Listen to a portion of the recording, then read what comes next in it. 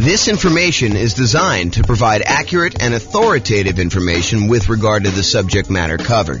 It is offered with the understanding that the presenters are not engaged in rendering legal, accounting, or other professional services. If legal advice or other expert advice is required, the services of a competent professional should be sought. Welcome to the El Paso Real Estate Investing and Real Estate Financial Planning Podcast. Learn all about investing in real estate in El Paso, Texas, with a combination of real estate financial planning and modeling with numbers specific to El Paso, plus syndicated, more generalized recordings of live and pre-recorded real estate investing classes. Not all of them specific to El Paso. Be sure to stay tuned after the podcast for a message from our sponsors. Well, good morning and welcome, everyone. I am James Orr, and today we have a really crazy, cool class. This is the class where we talk about the classic discussion, the classic question of, is it better to put 20% down or to put 25% down when buying rental properties? Should I put 20% down? Should I put 25% down?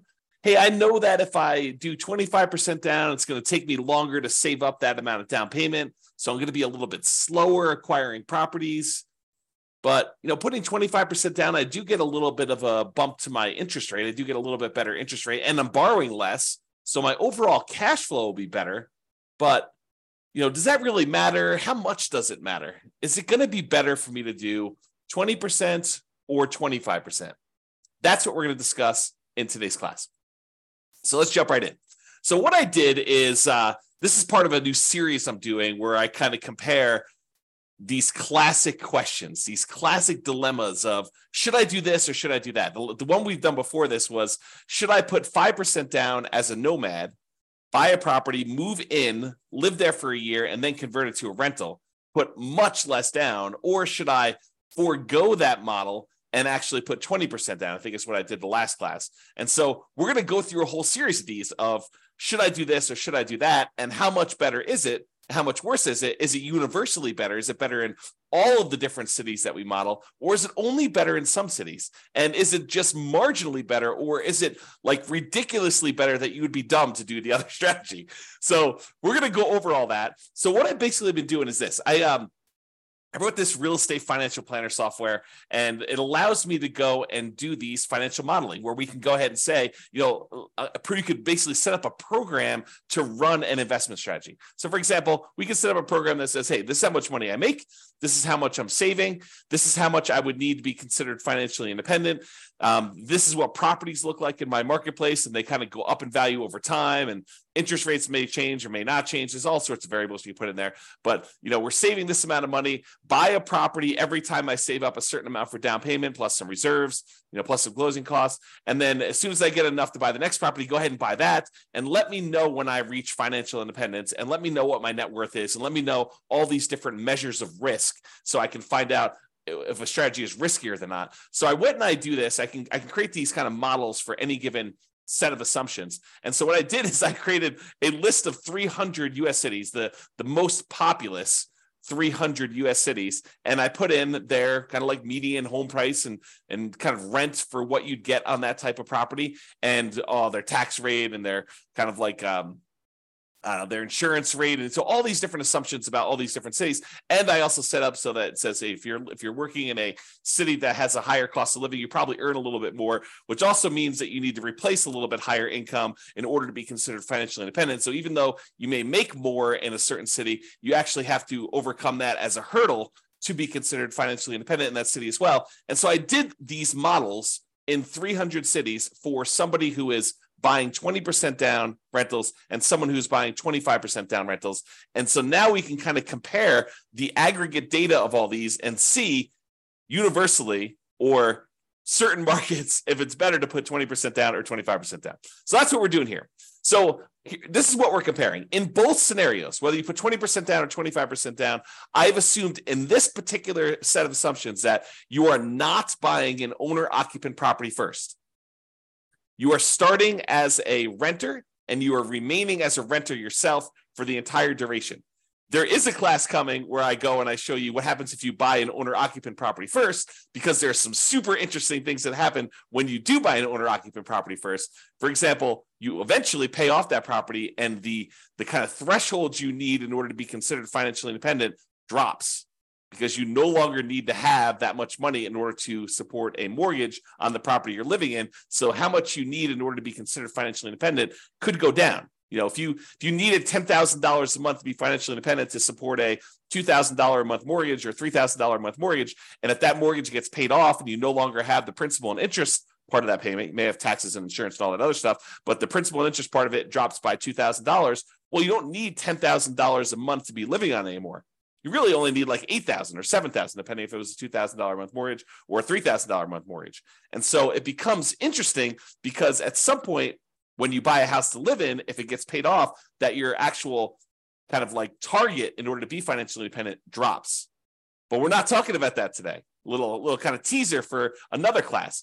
In this class, we are talking about analyzing whether you put 20% down or 25% down, and you are remaining a renter the entire time. So your rent just keeps going up with inflation, just like the rents on the properties you're buying as an investor, okay? And then you're remaining this renter the whole time, but you buy rental property when you've saved enough for your down payment, plus your closing costs, plus 6 months of reserves for your personal expenses, and 6 months of reserves on all of the properties that you own up to that point, including the one you're buying. And additionally, you need to qualify for that loan based on a 45% debt to income ratio. So if you're buying properties that have negative cash flow, then that could hurt you moving forward of trying to qualify for the next property. You need to wait for the rent to kind of creep up enough for you to actually get a good debt to income ratio where buying the next property is acceptable, which is the reality, right? I mean, if you're buying negative cash flow properties and you go to the lender and you say, I want to get a loan, they'll be like, hey, you don't qualify. Your debt to income ratio is out of whack. So we do take that into account when we do our modeling. And it does come into play when we have some of these markets where cash flow is really, really hard. And I'll also point out, kind of jump to head to a slide I'm going to talk about in a little bit, we are not optimizing for cash flow. You'll notice throughout the classes I've been teaching recently, we've been really focused on all the different ways, the 88 different strategies that we have for improving cash flow on properties. Because right now in our marketplace, prices are up, interest rates are up a lot, and rents are lagging. So cash flow on properties is really hard in a lot of markets. And so we've been talking about all the different ways that we can go and improve cash flow. Well, I didn't do any optimization for this. This is sort of like me taking kind of a middle of the road, median sort of price property. And in a lot of markets, you're probably not buying median. You're probably going to buy a little bit below median. And I'm also just taking what a typical rent would look like in a property, not optimizing in any way. Okay. So with that being said, you buy the property when you have the down payment plus closing costs, plus 6 months of reserves for personal expenses, and 6 months of reserves for all the rental properties you bought up to that point. And you can qualify for the loan based on a 45% DTI, debt to income ratio. And we're going to buy up to 10 properties in total. So you'll have up to 10 rentals. Sometimes you don't get there. You don't quite buy 10, right? Most of the time you get very close. But then you're not buying an owner-occupant property living at all. With the 20% down one, you save up until you can buy 20% down non-owner occupant properties, and then you put a renter in the property immediately, and you repeat that until you have your 10 rental properties total, based on your qualifications and your ability to save for your down payment based on that. For 25% down, same thing. You save it up until you buy 25% down, non-owner occupant properties, you put a renter in the property, and you repeat that until you have 10 rental properties with that one. Now realize, as I mentioned at the beginning, putting 25% down gives you a slightly better interest rate. And because you're putting more down, it means you're borrowing less, which means your payment is lower. When you borrow less money, your payment is lower. And because interest rates are lower, it's doubly lower. Not exactly 2x, but it's lower for two reasons. It's lower because your interest rate is lower, and it's lower because you're borrowing less. Okay. But it means slower acquisition because, at least in the beginning, because it takes you longer to save up a 25% down payment than it takes for you to save up a 20% down payment. So it's a little slower to acquire the properties, but with improved cash flow, your savings rate increases. So eventually it might be faster to buy those next properties because you have so much better cash flow. Super interesting. This is like the challenge, right? Like, what's going to be better when you do this? if you want to actually dive into my analysis, I put the URL here on the screen. I will try to remember to put it in the show notes for publishing this to the podcast and wherever else I publish this. But you can go click on this and actually see the most up-to-date results. Speaking of up-to-date results, I'll kind of like preview a little bit later in the presentation. But when I go and I do my analysis, I am not an expert on 300 U.S. markets, right? I'm using kind of like the median price and what rents are based on, looking up rents online, doing rent comps essentially, and trying to determine what rents would be. But I don't know your market. You know your market, and you can go look at my numbers. My assumptions are all published. You can go look at my assumptions and say, James, you're a little bit crazy. I mean, you should probably use a little bit better number for this. Go ahead and reach out to me. Send me an email. Tell me, look, we should be using these numbers for this. And to be clear, I don't want like your once in a lifetime or once in a decade amazing deals that you're able to find after searching for 3 years with 20 years experience.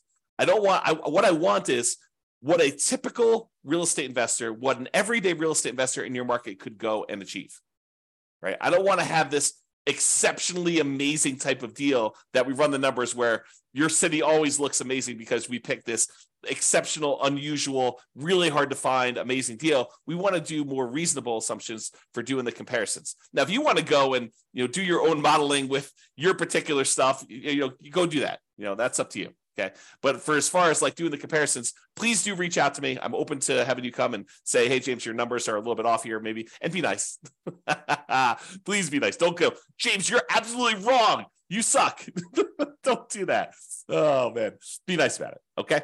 So go ahead and reach out. You could do that. And then if the reason why I gave you the link, though, is if we change the numbers and I change them in the database and I rerun everything, then all the numbers will change. And it'll change it for all of the analysis we do, not just this one, 20% to 25%. We'll rerun all of them and do all the comparisons. Because I've got 30 different comparisons so far, and I'm on my way to 100 plus. I have a whole bunch laid out. It's just a matter of time of getting in there and doing the analysis. Okay, but I digress. Okay, here we go. So how do we determine if somebody is financially independent? When we're doing this modeling, how do you say, hey, this person achieved financial independence at this month? Well, financial independence is really made up of 5 income sources, and the 5 income sources need to surpass whatever their target monthly income in retirement is, which I've set to be whatever they were making from their job. So I said, look, if you get to make a little bit more because your market's a little bit more expensive, that just means that we need to replace that little bit more amount in order for you to be considered financially independent in your marketplace. So here are the 5 different sources of income that count as to whether somebody is financially independent. Number 1 is net positive cash flow from rental properties. Take all the income from the property, rent, and anything else you're getting, minus all the expenses, including vacancy, principal and interest, the taxes, private mortgage insurance if you have that, regular insurance, maintenance, management. You subtract out all those expenses from the income. What you're left over is your net positive cash flow from rental properties. That counts toward whether or not you're financially independent. If you have enough rental property income net after all these expenses on your properties, if that is net positive over what you were making from your job, you're considered financially independent. We have you stop working and you just continue living based on that. Okay, that's how we do in the modeling. In addition to that net positive cash flow from rental properties, there's another source of income. There's 5. I'm going number 2. So you can take any money you have left over that is invested in stocks or bonds or loans as a lender, if you're making hard money loans or whatever it is, times whatever your yearly safe withdrawal rate. If you've heard of the kind of Trinity study or the 4% rule, we're basically taking any money you have invested outside of your rental properties times whatever your safe withdrawal rate, which we're going to assume to be 4% for all of these. And that gives you a number as well. So if you've bought your 10 rentals and now your money is sort of accumulating in your account and you get to $1 million, you'd have about $40,000 per year contributing to you being financially independent. I'm just using like an example. We do the actual math. It doesn't have to get to $1 million. We'll do it for $100. We'll do it for $10,000. We'll do it for $500,000. Any number you have, we'll multiply by your safe withdrawal rate, divide by the number of months in order to find out what your monthly income is, because we calculate it monthly, and we'll determine whether or not that contributes to being financially independent. So those 2 things, net positive cash flow and your invested assets times your safe withdrawal rate, plus these other 3 sources of passive income, which I did not model here because we just assume that they're not getting any, but it would be passive income from Social Security. You can model that. Any passive income from any annuities that you buy, the insurance product where you pay someone and they pay you a monthly or yearly stipend. or passive income from pensions, if you have a pension with your job. So the two that we're primarily focused on are net positive cash flow from rentals and the invested assets times your safe withdrawal rate. We're going to ignore, for the sake of this particular discussion, pensions, Social Security, and annuities. All right, so here are my assumptions. Each city modeling uses their median home prices, approximately, and estimated rents for those properties. We did not apply any of the 88 strategies for improving cash flow.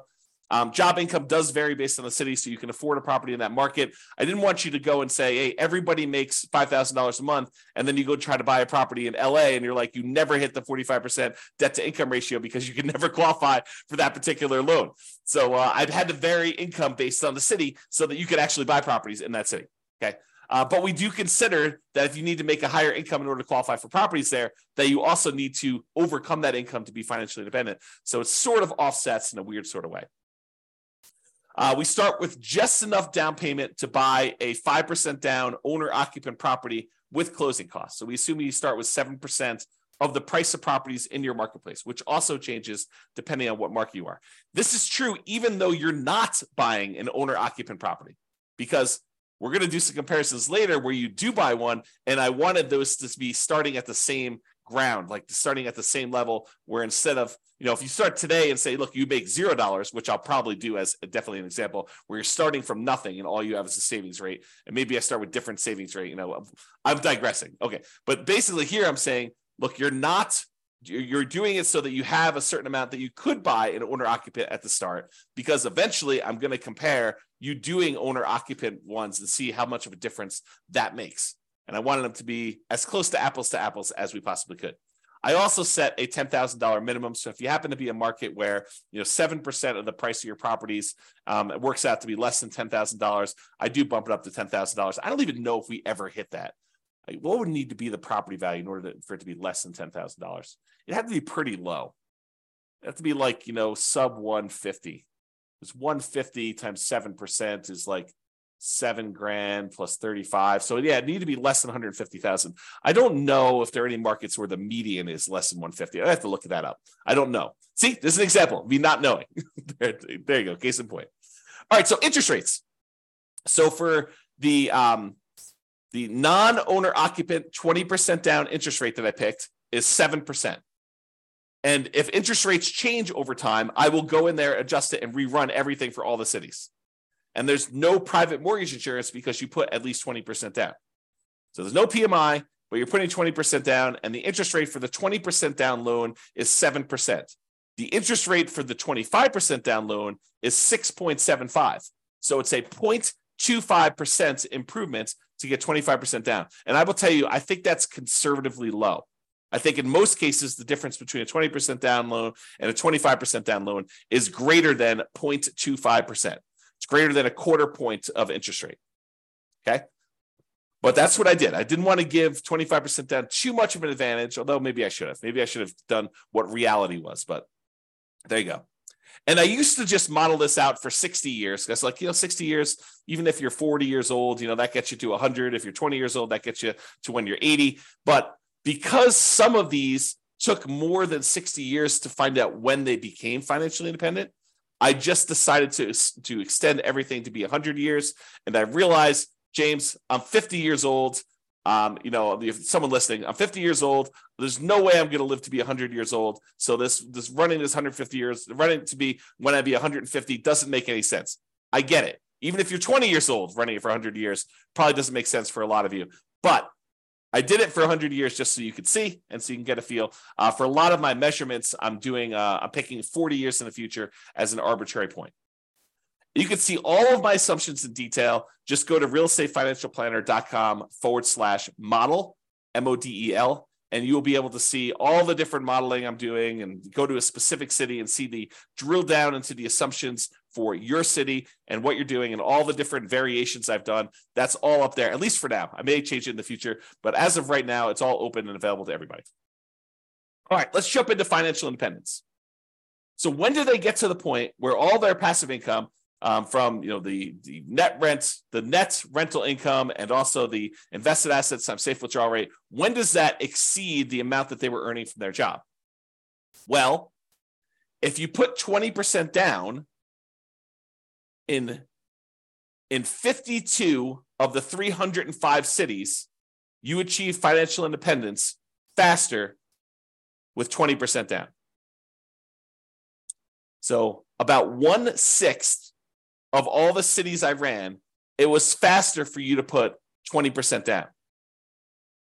However, in about 2/3 of the cities, 194 cities out of 305, it was faster for you to be financially independent if you put 25% down.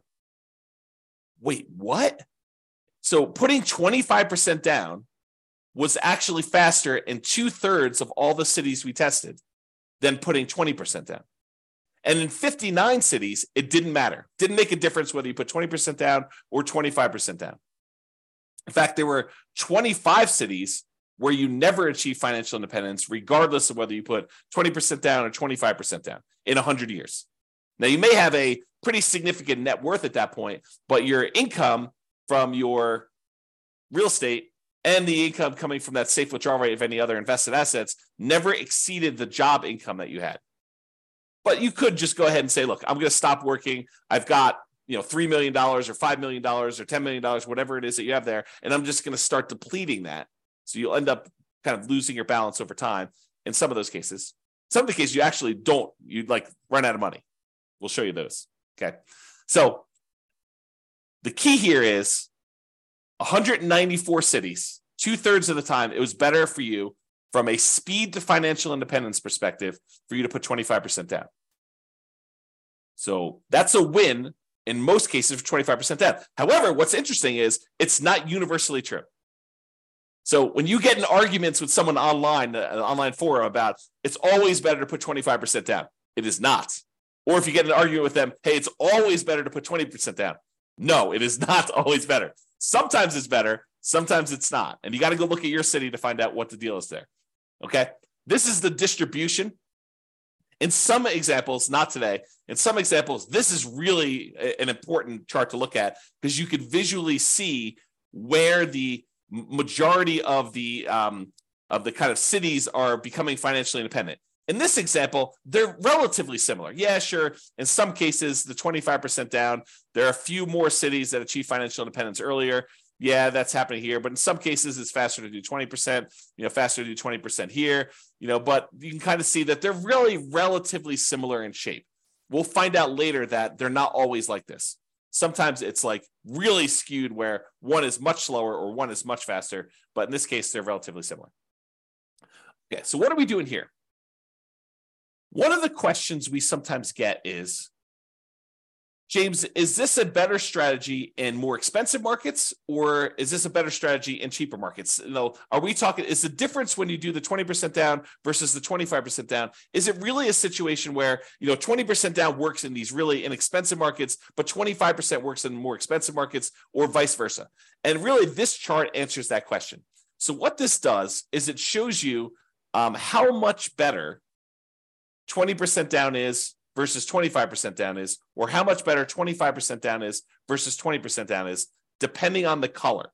So the green ones are ones where it's better for 25% down.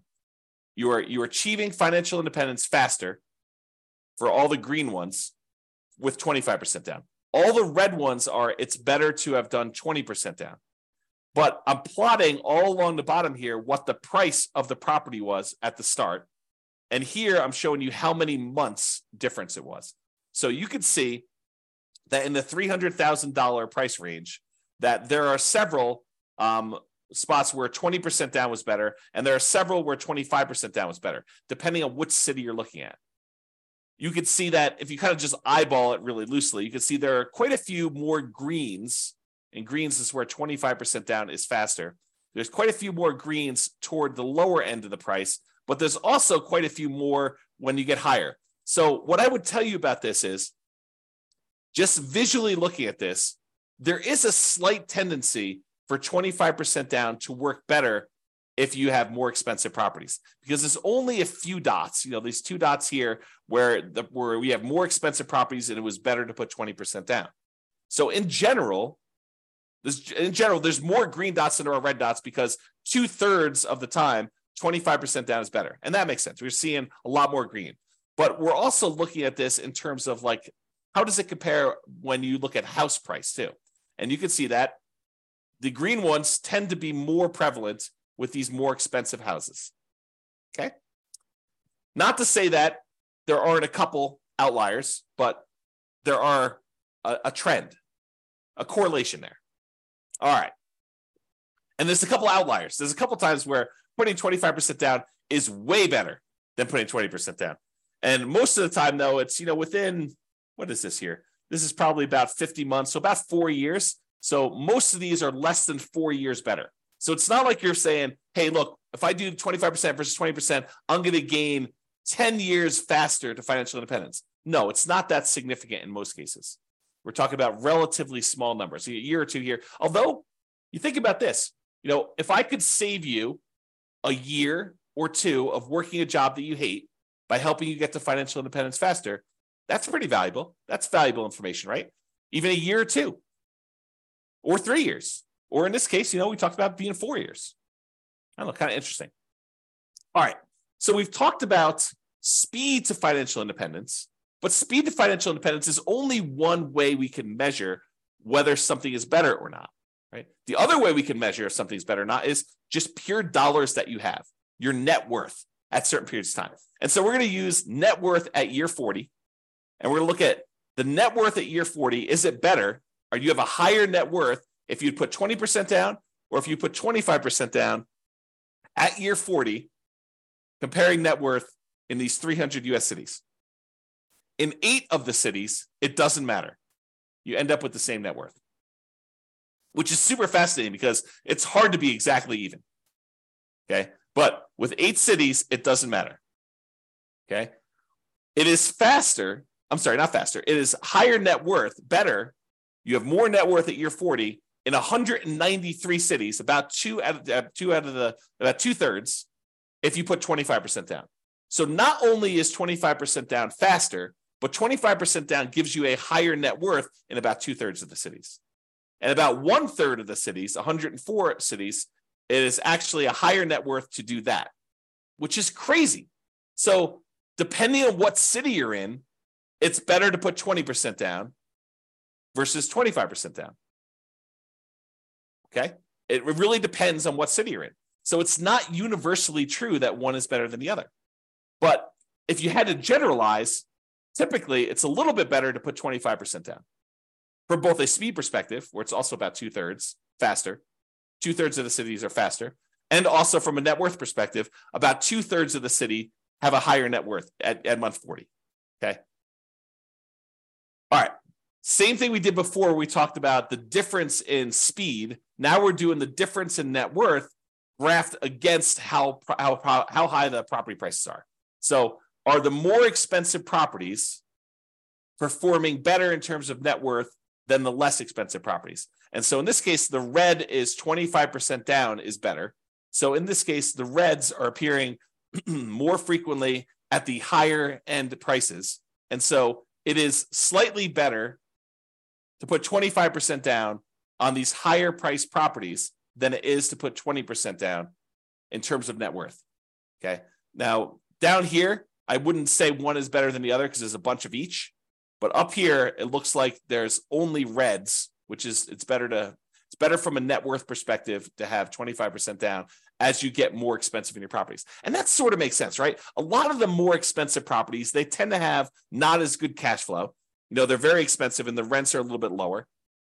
And because of that negative cash flow, it's better if you put more down because it means you have less negative cash flow or slightly positive cash flow, depending on what the exact situation is in that city. And so this sort of makes sense to me, that if you put more down, you're likely to do a little bit better in those markets in terms of net worth. All right. All right. Ran out of money. This tends to be in expensive markets, which I'll show you here in a second. And we did not apply any of the 88 strategies to improve cash flow. But in some of these markets, you end up having so much negative cash flow that you end up running out of money. You're buying properties that are alligators and they're taking you down. And so we could fix this if we were to go in there and manually say, okay, look, we're not going to buy this property unless it has these characteristics. I'll buy slightly better properties. I'll improve my cash flow in all these different ways. I'll save up more down payment. I'll save up more in reserves. And we can overcome this. but realize that with the modeling we did, there were 11 cities that ran out of money out of 305. 11 out of 305. In 294 cities, it didn't matter. None of those ran out of money, but in 11 of the 305, you did run out of money, even with 6 months of personal reserves, 6 months of reserves for the property on all properties before you buy the next one. Okay. So there are things we could do to avoid that. We talk about those in other classes. So as far as which ones run out of money, it tends to be the more expensive properties. The overwhelming of things under $1 million. In fact, I can't see any under $1 million where it ran out of money. This really started applying when she got to about 1.25 million or so, and then all the way up to the really, really expensive properties where you have there. So if you happen to be in a really, really expensive market, we need to really pay attention to your cash flow, really need to improve that to optimize for that and take into account the negative cash flow you're going to have on those. Pick strategies that overcome that limitation. Okay? All right, so let's do a summary here. I've got two different versions of this slide. In one version of the slide, I'm taking the average. So I say, take the net worth at year 40 and take the average of all of the net worths of all 305 cities. So add them all up, divide by the number that I've got, and that gives you an average. But in other ones, another slide, I'm doing the median. So I'm taking all the net worths, I'm stacking them from lowest to highest, and I'm looking for the middle most net worth. That's what median is. Okay, versus average, where you add up all of them and then you divide by the number that you've got, and you've got an average. So I'm going to first start with median, and then I'll go to the averages, and we'll do the median a little slower, and averages we'll kind of summarize very quickly. All right, so median. At 40 years, the median net worth, when you put 25% down, is about $7.3 million. Of all the cities, that's the middlemost number. But if you put only 20% down, the median net worth is only about $6.9 million in change. So it's a difference of about $330,000, or a difference of about 4.7%. Now, honestly, that's not that big of a difference to me. A 5% difference, yeah, there is a difference, but we're talking about, a $330,000 difference on a $7 million net worth. Not super significant to me. So while 25% is better, it's not like crazy 2 times better or anything like that, right? It's marginally better if you think about it. And as an aside, we're talking about the net worth 40 years in the future.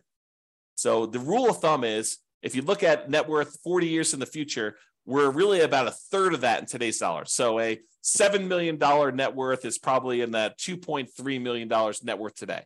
That's what it would be worth in today's dollars. That's the rule of thumb. It's about 1/3.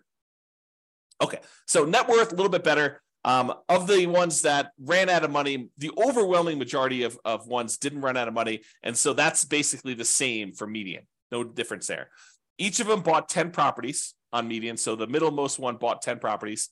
So there's no real change there. And as far as how long it took them to be financially independent, the minimum target monthly income in retirement achieved month, the MTMIR, that's what MTMIR stands for. When we achieve that, it's a little bit faster for the 25%. It's 2 years faster when you look at the median. So what's 2 years of your life working a job that you don't want to work worth to you?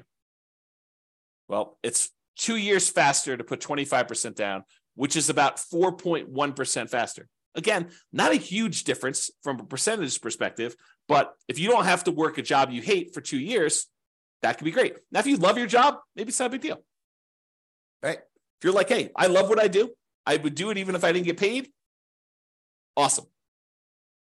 But if you don't like your job, 2 years can seem like a very long time. So there you go. All right, so those are kind of like the metrics that we've got. So really 25% down is slightly better.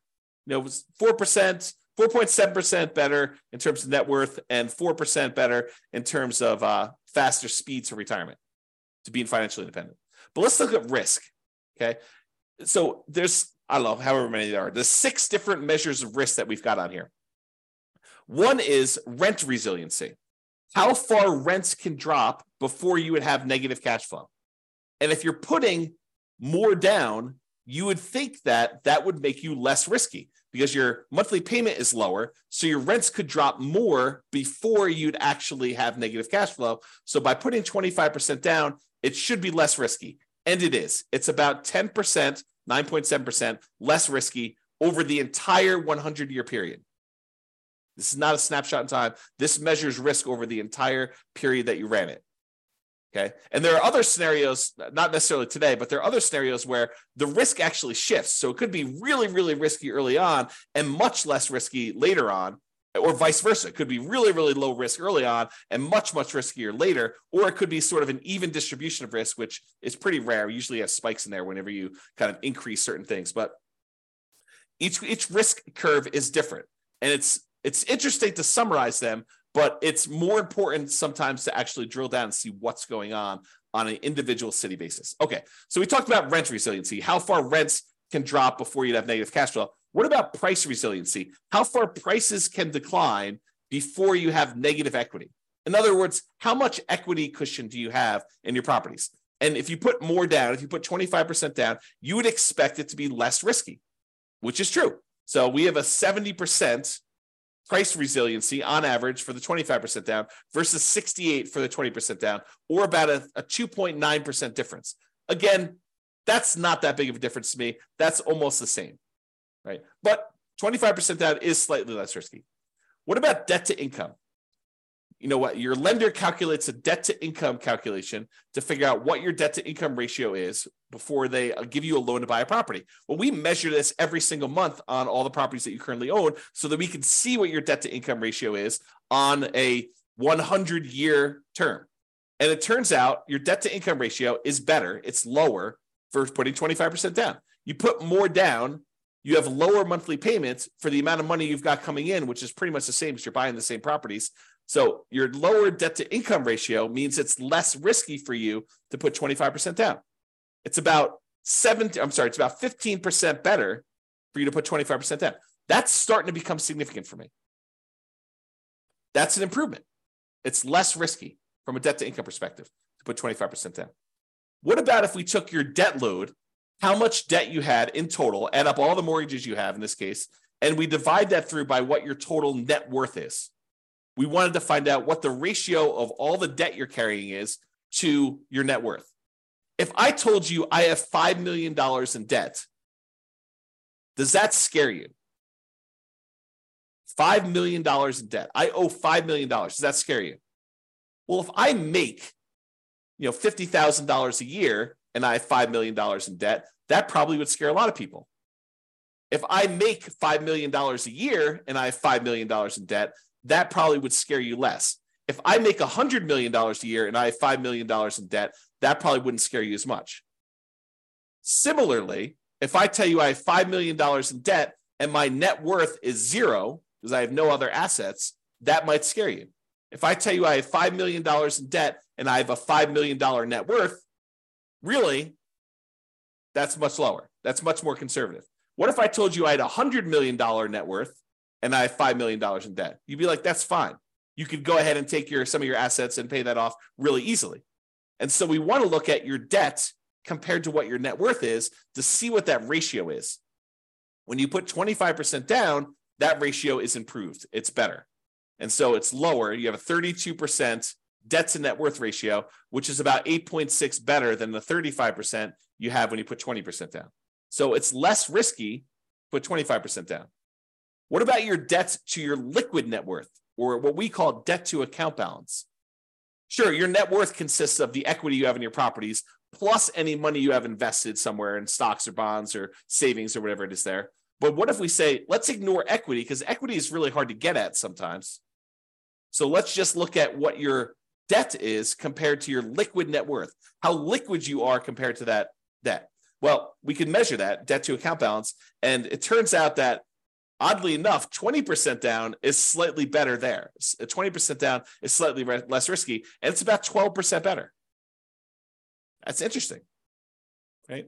And then how many months of reserves do we have on average? Ideally, we want to have at least 6 months of reserves, but wouldn't it be better to say I have 12 months of reserves somewhere?